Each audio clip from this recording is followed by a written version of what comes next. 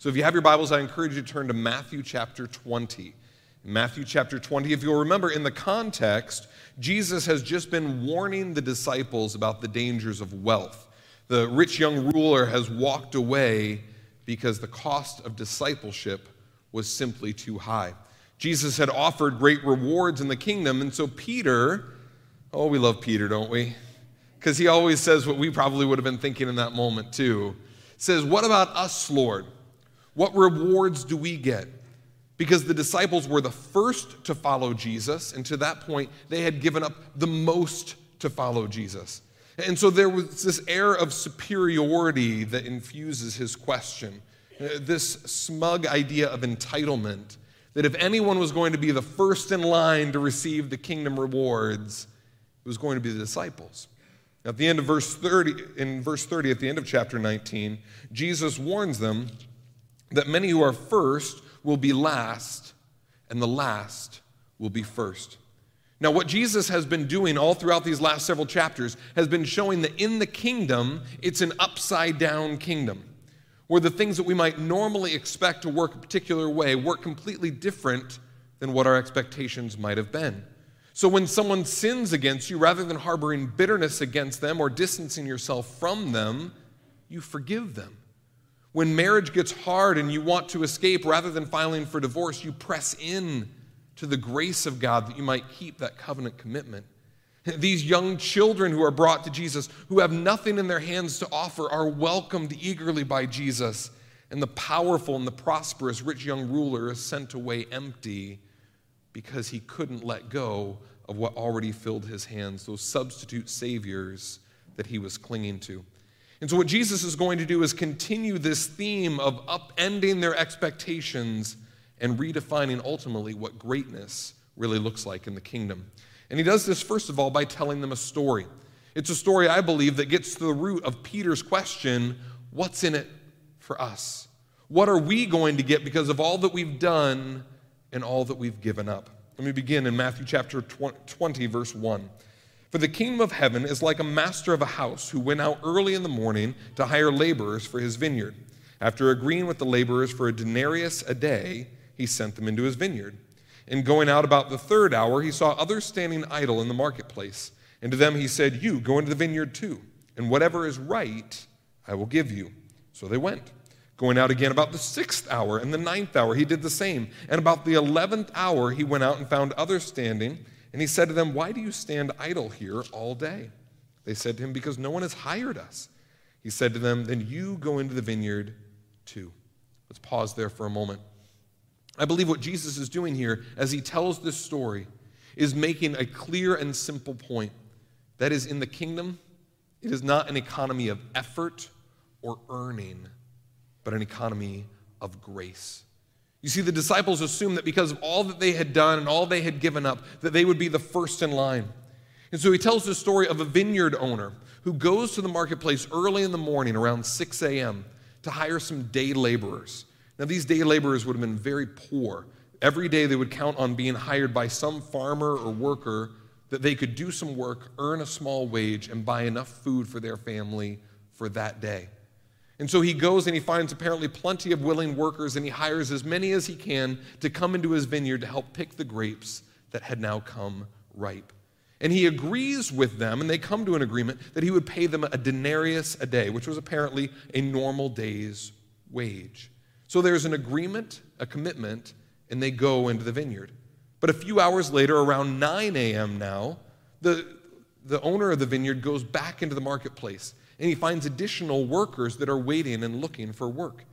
And so he comes to an agreement with them that they would go into the vineyard and he would pay them what is right. He does the same thing around noon, and then the same thing again around 3 p.m. to send more and more workers into his field to do the work. But then at 5 p.m., an hour before quitting time, the sun is sinking low on the horizon, the farmer goes back into the marketplace, and surprisingly, there are still workers who are waiting in the marketplace. And he asks them, why is it that you're standing here idle? And their answer is very simple, because no one has hired us. Now, many people presume that because these workers were still there and had been waiting all day, that these were the least desirable workers. They were the lowest skilled people. And here there's only an hour left in the day. But this also suggests if they waited there in the market all day long, they were desperately in need. That their families still had to eat, and they were willing to stay there until the sun had gone down on the hope that maybe someone would hire them and they would earn enough at least for their family to eat. And so they are called to go into the vineyard as well, and they work that final hour. And finally at 6 p.m., the master tells his foreman in verse 8, when evening came, the owner of the vineyard said to his foreman, "Call the laborers and pay them their wages, beginning with the last up to the first." Now the order here is important, because if the master paid the people who had been hired first, they wouldn't have thought anything of it. If they had received the denarius for their work, that was what they had agreed to.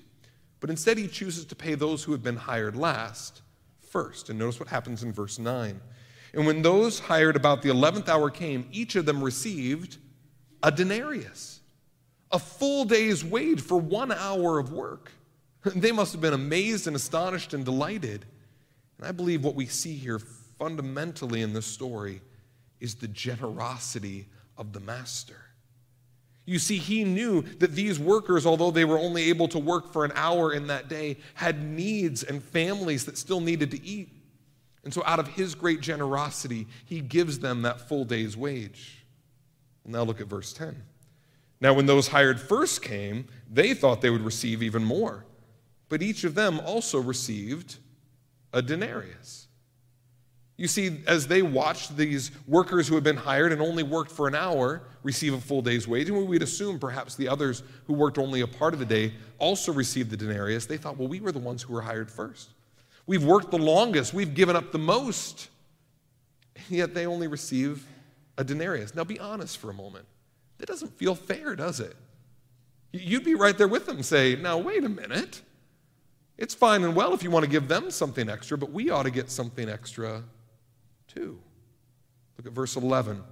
"And on receiving it, they grumbled at the master of the house, saying, 'These last worked only 1 hour, and you've made them equal to us.'" Oh, that's an important phrase. "Who have borne the burden of the day and the scorching heat." You see, they had felt a sense of superiority, a sense of entitlement based on the work they had done.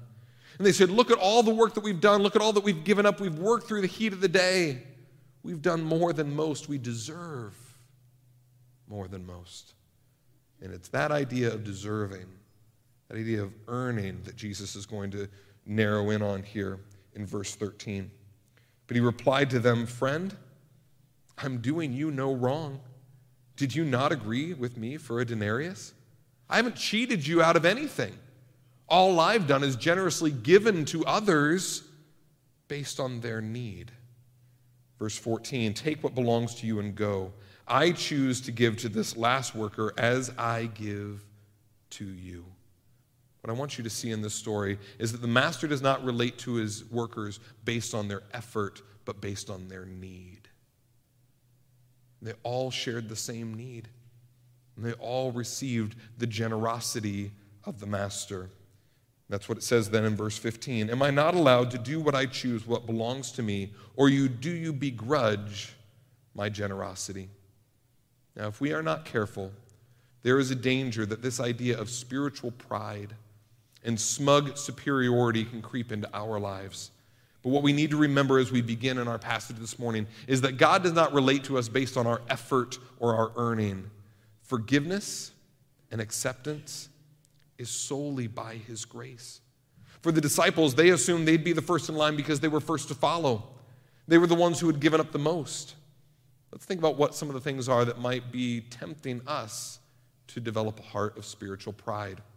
Maybe for you, it's your godly behavior. You look around at others who are making choices and you just shake your head that they would be so ungodly, so worldly, that they would compromise in those ways. But you are walking on the straight and narrow. You are doing all the things and checking all the boxes, as if God were impressed by our external appearance without looking at our heart. Secondly, maybe you take pride in your biblical knowledge.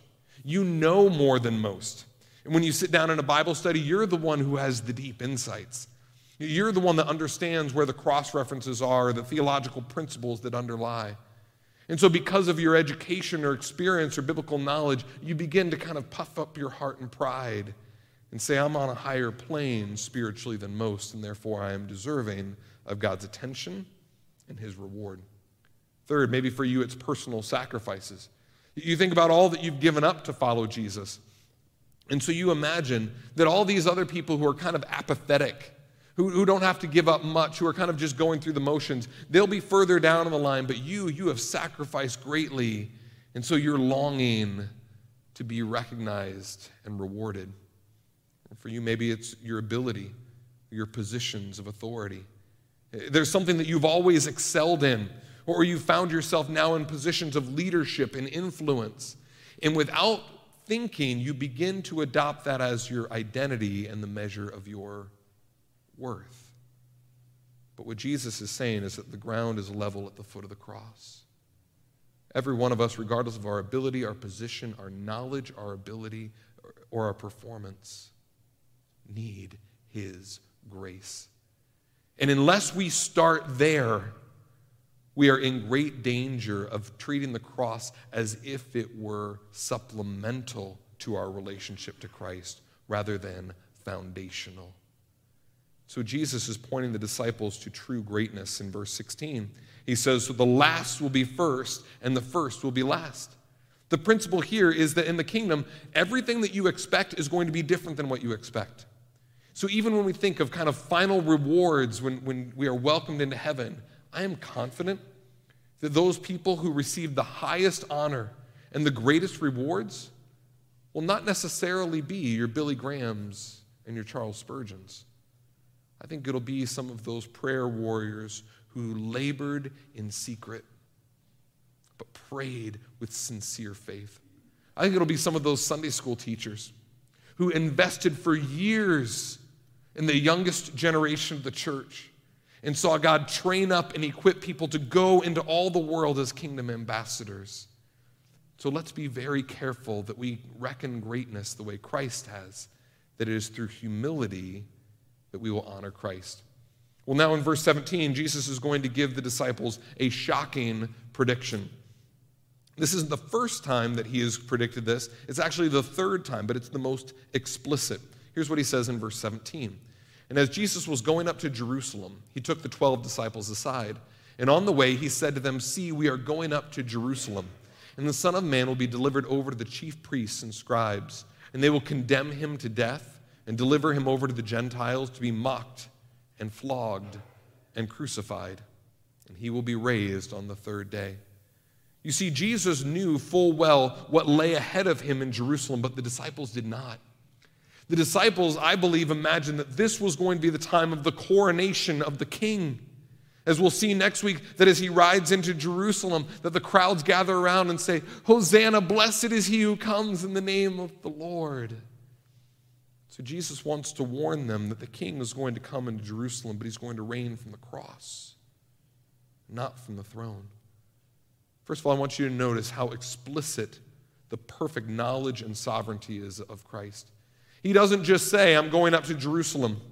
He knows that the intensifying opposition is going to meet his perfect example, and that's going to result in the completion and culmination of his mission as he redeems us on the cross.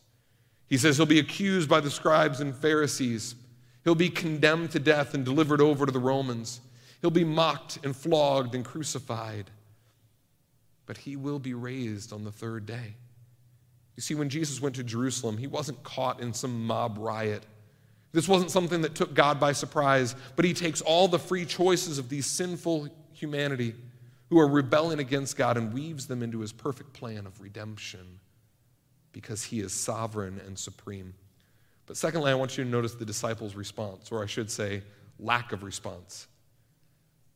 They don't say anything. Jesus has just unburdened his heart saying, I'm going to Jerusalem and I'm going to die.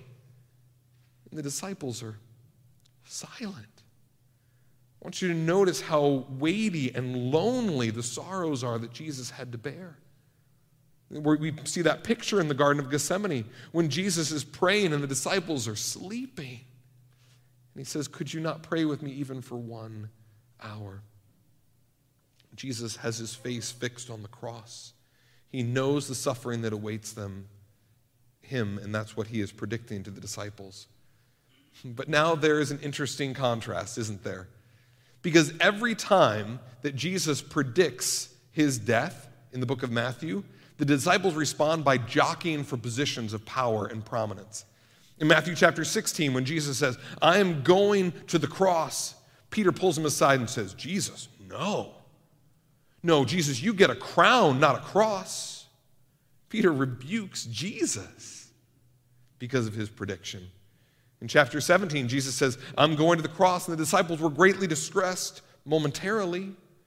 But then in chapter 18, they said, hey, Jesus, who's the greatest in the kingdom?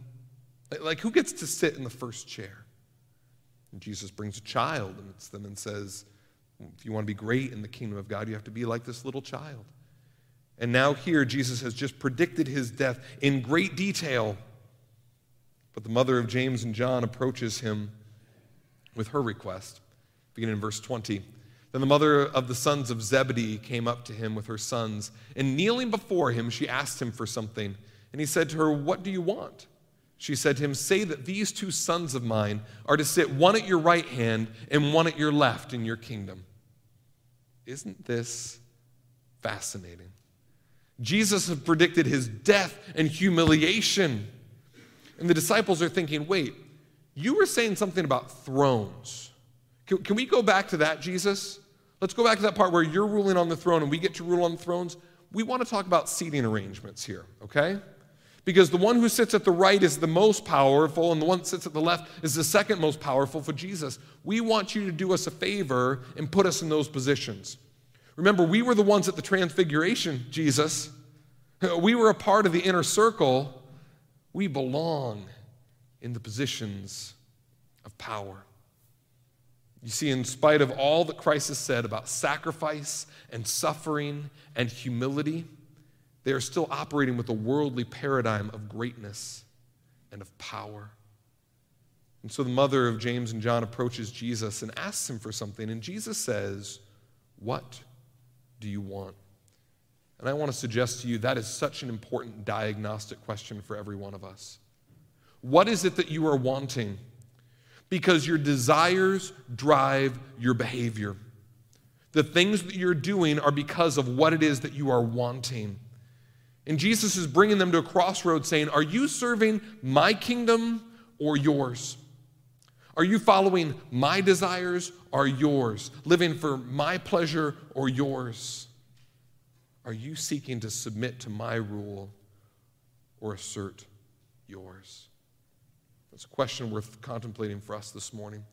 Because even if we go to church, even if we've been Christians for a long time, there is such a danger for us to want to climb up on the throne, to want to sit in the position of power, for our desires to rule rather than submitting our desires to his ultimate rule. And so the question, what do you want, reveals our heart motive, whether we're serving self or seeking God. And so she asked this question, grant that my sons might sit one on your right hand and one on your left. I want my boys to be in the positions of power. Now, first of all, I want you to notice this is actually a question that reflects great faith. She believed that Jesus was the Messiah, the King. And there was a deep expectation that he was going to Jerusalem to set up his kingdom. And so her asking this says, I'm putting all my hope in the fact that you are the King that we've been waiting for. But not only is it a question that reflects great faith, it is also a question that reflects great presumption. That my boys ought to be first. And my boys ought to be the ones at the top, which is exactly the opposite of what Jesus was just trying to teach them. That the first would be last, and the last would be first. I love what Jesus says next. You do not know what you are asking. Aren't you thankful that God doesn't give you everything you ask for? Aren't you thankful that God knows better than us what it is that we need? Because you see, James and John's mother thought that what she was asking for were gilded thrones to the right and left of Jesus' kingdom. But Jesus knew that he was going up to Jerusalem and that he would be crowned as king. But the crown he would wear would be made of twisted thorns. He would be publicly proclaimed, "This is Jesus of Nazareth, the King of the Jews." But rather than being met by cries of applause and praise, he would be mocked and ridiculed. The ones to his right and his left would not be sitting on thrones. They would be nailed to a splintered beam. And rather than ruling in authority, they would be suffering in agony. Jesus says, you have the wrong paradigm. You don't know what you're asking. Can you drink the cup that I'm going to drink? This image of the cup throughout the Old Testament has the idea of God giving us the portion that is due to us. On occasion, it refers to the cup of blessing, but many times it refers to the cup of suffering and of judgment. The cup that is filled with the holy anger of God, who is righteous and pure. And we, as sinful people, deserve it. You think of Jesus when he's in the Garden of Gethsemane, and he says, "Father, if there is any other way, let this cup pass from me."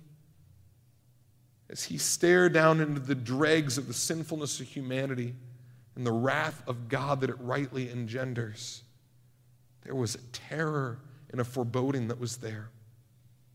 And he drank that cup on the cross. He paid the full weight of God's wrath that we might be sheltered from it. So he says, are you able to drink from this cup that I'm about to drink, of the holy wrath of God? And what did James and John say? No problem. We got it. Bring it on. I want you to notice how their brash arrogance results in overconfidence. They grossly overestimate their ability and grossly underestimate the cost. But it's going to be revealed in the Garden of Gethsemane.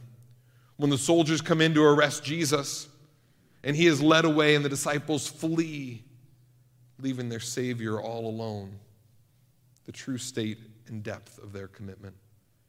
And Jesus responds to them, "You speak better than you know, for you will drink my cup.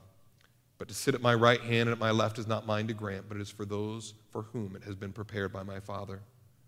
James would be martyred. John would be exiled to the island of Patmos until an old age. Jesus knew that they would pay the price to be his disciples. But he says, it is not my prerogative to assign the positions at the right and the left. That is the prerogative of the Father. You are called simply to serve. Now in verse 24, the rest of the disciples hear what's going on. And they begin jockeying for positions of power. And when the 10 heard it, they were indignant at the two brothers. Can you imagine Peter in this moment? I'm sorry, they said, what? Where is Jesus? Hold on. No, everybody knows I get to sit at his right. And they begin arguing and competing after Jesus has just said, I'm going to Jerusalem to die. They're positioning themselves in the places of honor, wanting to be known as the best and the first. So Jesus called them to him and said, you know that the rulers of the Gentiles lord it over them, and their great ones exercise authority over them. Jesus is about to give a master class in greatness in the kingdom because they've completely got it backwards. They have a wrong idea of who the great ones are, the ones with power and position and authority. They have a misguided expectation as to who the little ones are, the weak, the helpless, the children. So he says, you know that the rulers of the Gentiles, that would be the Romans and some of the provincial leaders that ruled on their behalf, they lord it over them, and their great ones exercise authority over them. Here he's giving the world's paradigm of power. So just as Jesus has given them a class on how we view our possessions or wealth, that we are not the owner, but rather we are the steward, entrusted by God with his resources to serve him on his behalf. He's going to give the same master class, but now on power and authority in the kingdom. He says that the rulers of the Gentiles lord it over them. And that's not used in the colloquial way that we might use in English of lording it over them necessarily and being domineering, although it can certainly imply that.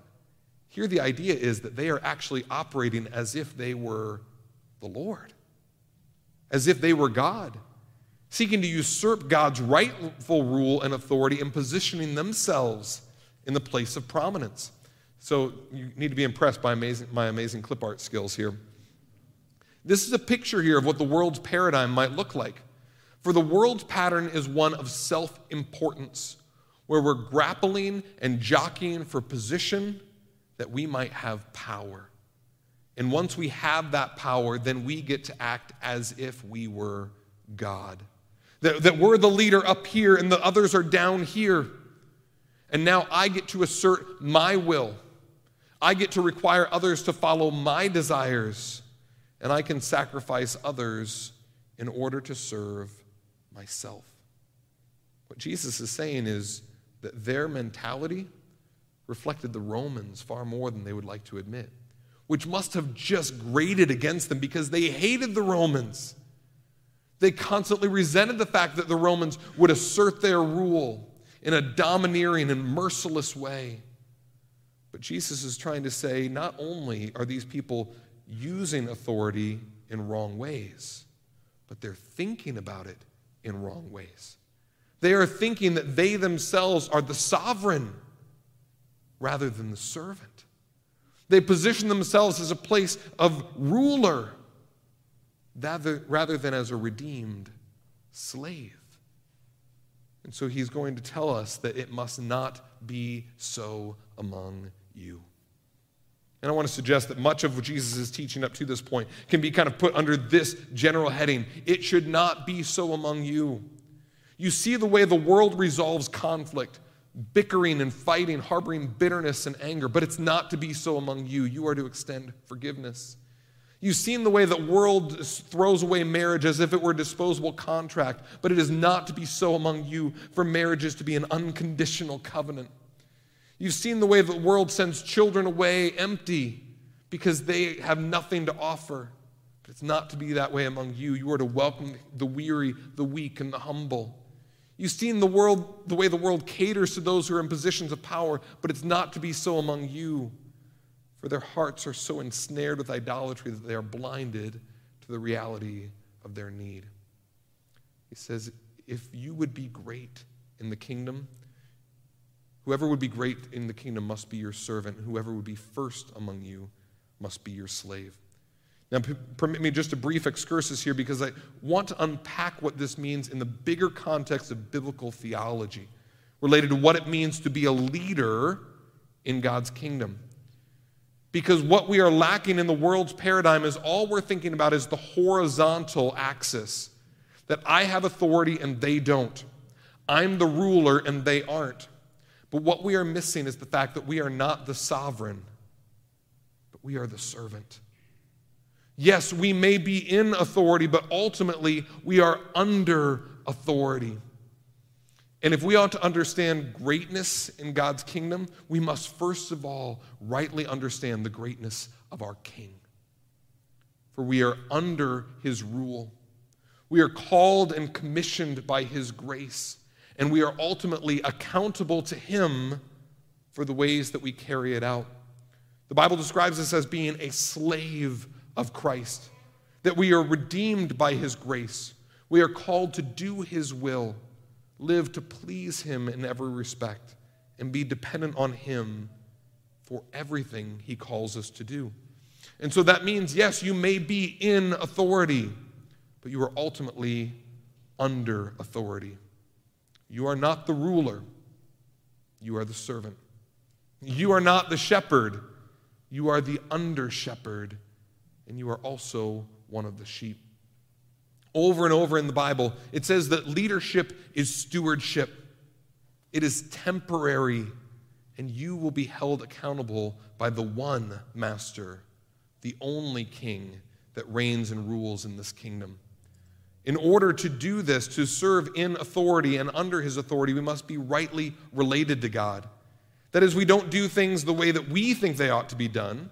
We don't pursue our desires, but rather we know God and we imitate his character as we then serve him and represent him toward the people that we serve.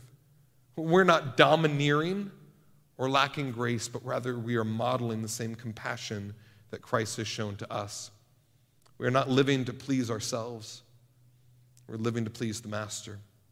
We're living for an audience of one, working to hear, "Well done, my good and faithful servant." And in order to do that, we must deny ourselves in order to serve others. So what Jesus is going to say here is that if you want to be great, you must be a servant. If you want to be first, you must be the slave.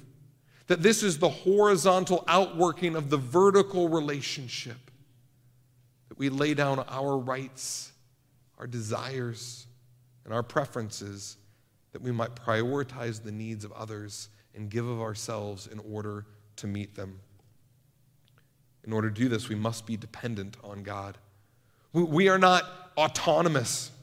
We are not independent as if we were the sovereign. We are submitted to his rule and dependent on his resources to carry out what he has called us to do. And therefore, we are obedient to God. We constantly have our eyes on him as master, saying, "God, in this position of influence that you have put me, how might I represent you? How can I serve you, and how can I serve others?" So whether your position of leadership is a prominent position that's written on your business card, or whether your position of leadership is as a father, as a mother, as a friend, or as a mentor, God has put you in that position to be rightly related to him first and foremost, and then rightly serving others in the same way that he has loved you. We can summarize it pretty simply. You are to love the Lord your God with all your heart, soul, mind, and strength. That orients our service of others, that we might love your neighbor as yourself.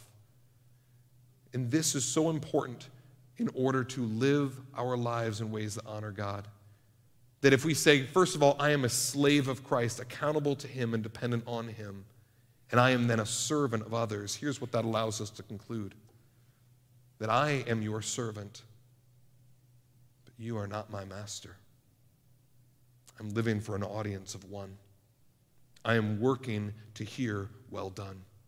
And that means I will give of myself, I will sacrifice, and I will serve in whatever I can. But the one I am ultimately serving is Christ as my master. So let's think about what that then looks like. We are called to humbly serve God by willingly serving others, living for God's approval by doing his will. Now, you know the greatest test of whether or not you actually have the heart of a servant? It's when someone treats you like one. When someone gives you a position that you feel like is actually beneath you, or asks you to do a task that you say, "I shouldn't have to do that." But whether it's you're picking up the trash, or changing the dirty diapers, or setting up chairs, or cleaning the grease trap in the kitchen, your work has value and significance, not because of the magnitude of the work, because of the majesty of the God whom you are serving. And that as you are serving others as a service to Christ, your worth has eternal value. So Jesus says, stop grabbing for positions of power and look for ways to deny yourself, pick up your cross, and serve others in their greatest needs. He then points us to his own example in verse 28. It says, "Even as the Son of Man came not to be served, but to serve and to give his life as a ransom for many." If ever there was someone who had the right to assert his rights, to grip onto these entitlements and say, "I shouldn't have to fill in the blank," it was Jesus. But he modeled humility, as Philippians 2 so clearly reminds us. "Let this attitude be in you, which was also in Christ Jesus, who did not consider equality with God as something to be grasped. He made himself nothing, taking on the form of a servant, and ultimately going to the cross for our sake." He came to serve and to give his life as a ransom for many. The picture here is that if a slave or a prisoner of war was imprisoned, someone had to pay the price that was sufficient for them to be set free. There is a sacrificial and a substitutionary nature of Christ's service. He laid down his rights and he laid down his life to take the penalty that you and I deserved. And because he died on the cross, we don't have to experience the wrath of God. We are reconciled to him because he was condemned by the Father, ultimately vindicated when he was resurrected from the dead. So Jesus is demonstrating for us that he is not calling us to ever give up anything more than he has already given up for our sake. But you see, what the disciples wanted was they wanted the crown without the cross. They wanted the glory without the suffering. And Jesus says, I want you to follow in my footsteps. And even as I will suffer and die for your sake, I call you to lay down your rights and lay down your life in service of me, and it will not be wasted. For you will suffer for a little while, but the glory of God is what awaits. The passage concludes with a beautiful story that we would love to unpack more if we had more time, but it's a fitting conclusion here as Jesus has been talking about greatness in the kingdom. It says that Jesus was in Jericho, and a great crowd followed him, and behold, there were two blind men sitting by the roadside. And when they heard that Jesus was passing by, they cried out, Lord, have mercy on us, Son of David.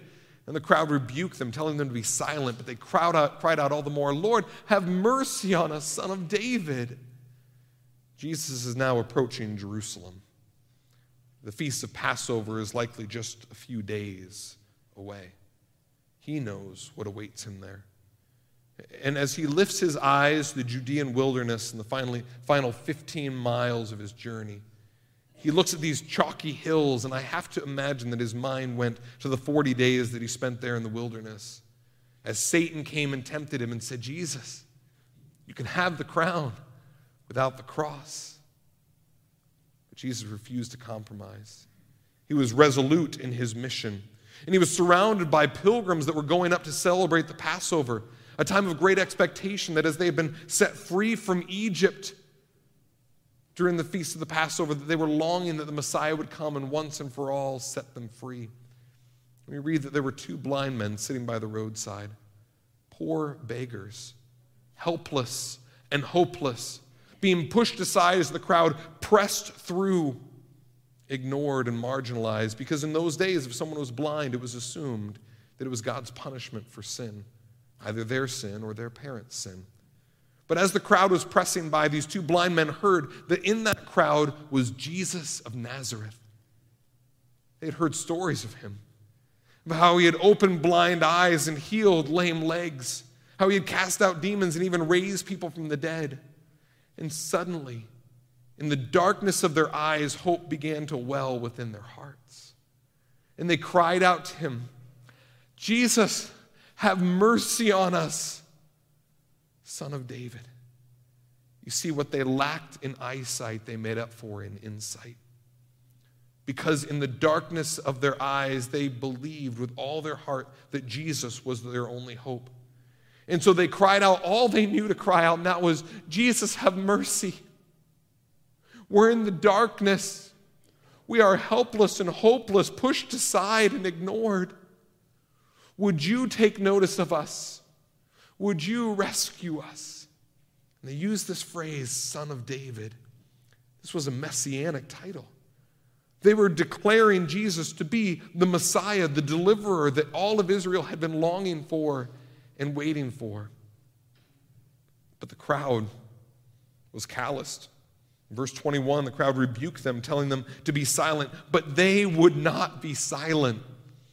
All they did was cry out all the more, Lord, have mercy on us, Son of David. You see, the crowd viewed them as nothing more than people to be ignored and silenced. But they would not be silenced because their only hope was in the Savior that they could not see, but they believed with all their heart. And so louder and louder their praises rang out. Their refrain, Lord, have mercy, was heard. Now I want you to notice the beginning of verse 32. Jesus stopped. The God of the universe, the creator of all things, intent on his mission of redemption and facing toward Jerusalem, heard the cry of mercy of two blind men, and he stopped. I want you to understand that is a profound truth, that when we cry out for mercy, God inclines his ear. Not because of our great worth, but because of our great need. God's word promises that he opposes the proud, but he gives grace to the humble. And so he stops. And Jesus called them and said, what do you want me to do for you? Do you recognize that question? Same thing he asked James and John's mother. But their response is filled with humble and deep faith. Say, Lord, we want to see. Would you open our eyes? Would you bring us out of the darkness into the light? Would you take our hopeless condition and give us hope and life and light? You see, there is such deep anticipation and faith there. And Jesus, in pity, touched their eyes, and immediately they recovered their sight and followed him. Jesus has been talking about greatness in the kingdom. That you think about who is first and last and you've got it all wrong. Here are two men that got it. That it wasn't about their spiritual resume. It wasn't about trying to get Jesus' attention by their position or their power. It was their cry of mercy that stopped Jesus in his tracks. And he reached out to them and rescued them and healed them and redeemed them. So maybe you're here this morning and you've always struggled with this sense of shame, of distance, that you have to get the right words or clean up your act in order for God to welcome you into his presence. Friends, that's a lie of Satan, trying to drive you away from the grace that God fully gives you and freely offers. He wants you to cry out for mercy, trusting that he can rescue you from the darkness. And that when we cry out to him for mercy, whether it's to have victory over sin, to have forgiveness, to be set free from those feelings even of condemnation that we are struggling with, God hears and he answers. And as we close, without getting too metaphorical, I think it's worth it for us to recognize that the picture that we have here physically of Jesus healing these two blind men is almost identical to what Jesus does for us spiritually when we come to him in faith. Because we are blind. We are lost in the darkness. We are helpless and hopeless apart from Christ, unable to resolve our situation on our own. But God, in his grace, when we cry out to mercy for him for mercy, he opens our blind eyes. He takes us from the kingdom of darkness and brings us into the kingdom of his marvelous light. He welcomes us into his family and redeems us, not because of who we are, because of who he is. And as he gives us sight, he calls us to follow him. For these men, it would be to follow him into Jerusalem, a path of suffering that they could have never anticipated. For us, it's to follow him in obedience, dependence, and deep faith, that we might know and trust him. So maybe you're here this morning, you've never trusted in Christ. Jesus welcomes you to call out to him for mercy, not because you have all the answers, but because you begin with the greatness of your need and the wonder of the greatness of his grace. But maybe you're someone here this morning and that smug superiority, that spiritual pride has begun to grip your heart. As we sing these final couple of songs in response to what we heard, would you confess that you are a sinner saved by grace, brought out of darkness into light? Give him the praise that is due his name. Let's pray together. Heavenly Father, we thank you so much for the example of Jesus. He humbles us, but he also instructs us as we follow in his footsteps. May we be those who are not just in authority, but under authority, deeply dependent on your Spirit, and deeply intent on living for your glory and not our own. God, forgive us for the ways in which we often act as if we were the master, as we seek our will rather than yours. God, I pray that you would draw our hearts back to yourself, that we would, even in these moments, respond in wonder and worship, and that as we leave this place, we would go commissioned as your ambassadors to model your character for a lost and dark world, so desperately in need of the hope that only you can provide. We ask this in Jesus' name. Amen.